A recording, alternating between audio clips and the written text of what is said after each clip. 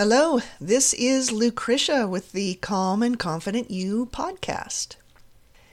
Today I'll be talking to you about the defense mechanism, intellectualization. Please keep in mind that we all engage in using defense mechanisms some of the time. We use them to protect ourselves from hurt, and at times it is the right thing to do. Intellectualization is a defense mechanism in which people reason about a problem to avoid uncomfortable or distressing emotions. Now, this does not mean that a person who is good at analysis is using a defense mechanism. Analyzing itself is a skill. It becomes a defense mechanism when it is used to avoid distressing emotions. You can recognize it in any situation in which you would expect an emotional reaction.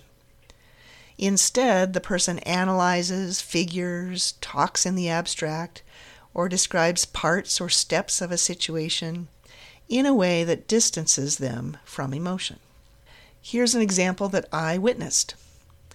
There was a retired couple, and the man was dying from cancer. He had 6 months at the most to live, and he was in a lot of pain.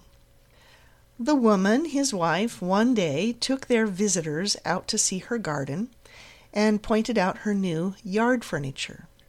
She commented that she couldn't use it yet or implement her garden plans until after her spouse passed away. It came across as if she were just waiting for him to die, and then she could do the things she wanted. Her contemplation of her garden plans and future use of the furniture may seem shallow, but it is actually intellectualization. It is helping her to not fully feel the pain of the situation. Fully feeling the emotional pain could be too much to manage and still continue to function. She could not afford to become emotionally paralyzed because she was the caretaker of her dying husband. If overdone and used constantly, intellectualization becomes a problem. It is useful in the midst of a crisis, helping a person cope rather than become overwhelmed or stop functioning. But as time goes on, overanalyzing or overthinking can prevent a person from feeling emotion. This hinders resolution and moving on if it is a constant habit. It can interfere with the ability to feel empathy, understanding how another person feels, and making adjustments that take into account other people's feelings. It can be harmful in relationships due to not being able to connect. I've been talking about intellectualization helping people to cope with extremely difficult situations involving intense emotions. But it also comes into play to protect someone from feeling their own sense of low self-esteem, or what they believe to be their inadequacies. This is the person's own assessment of themselves and may not be related to how others see them. In any case, the person feels the need to protect themselves from the pain of their own mistakes. For this purpose, a person may talk about the reasons for their actions, the social impacts on their behavior, the reasons they think others are reacting to them, and on, to the point of not feeling remorse for some mistake or even admitting it was a mistake. Therefore, the person doesn't make amends or change their behavior. It is feeling the emotion of guilt or regret that helps people to learn from their actions and to change.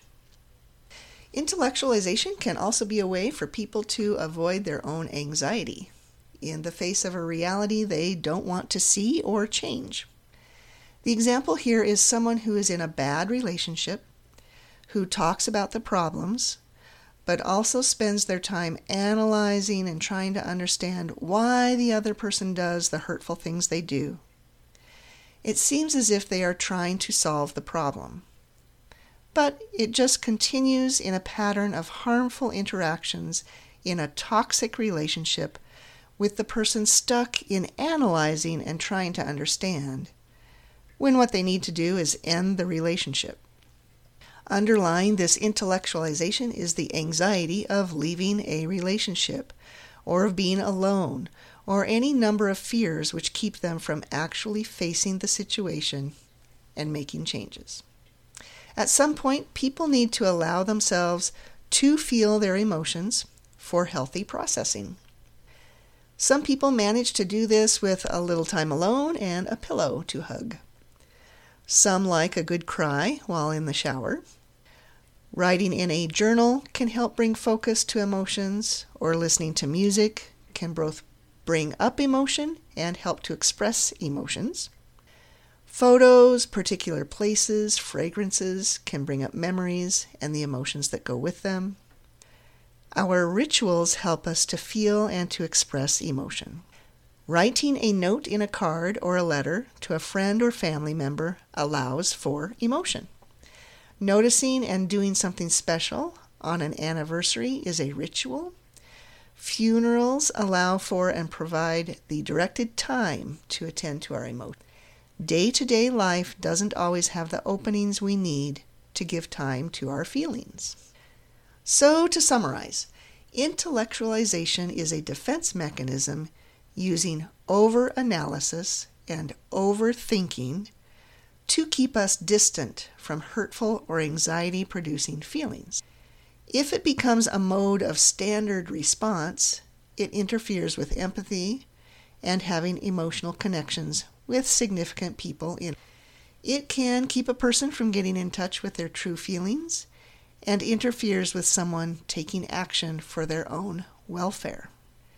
To interrupt intellectualization, one must do the opposite and take the time to focus on and to express emotion.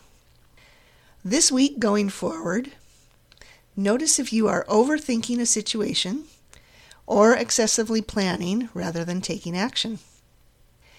It may be time to stop thinking for a bit and allow yourself to feel. Emotion is what propels us into action. If you are liking this podcast, subscribe to it on your favorite streaming service such as Spotify. Look up Calm and Confident You and make sure you use the "and" symbol when you enter the title into search. Please share this podcast with others to help it grow a following, and until next time, be well.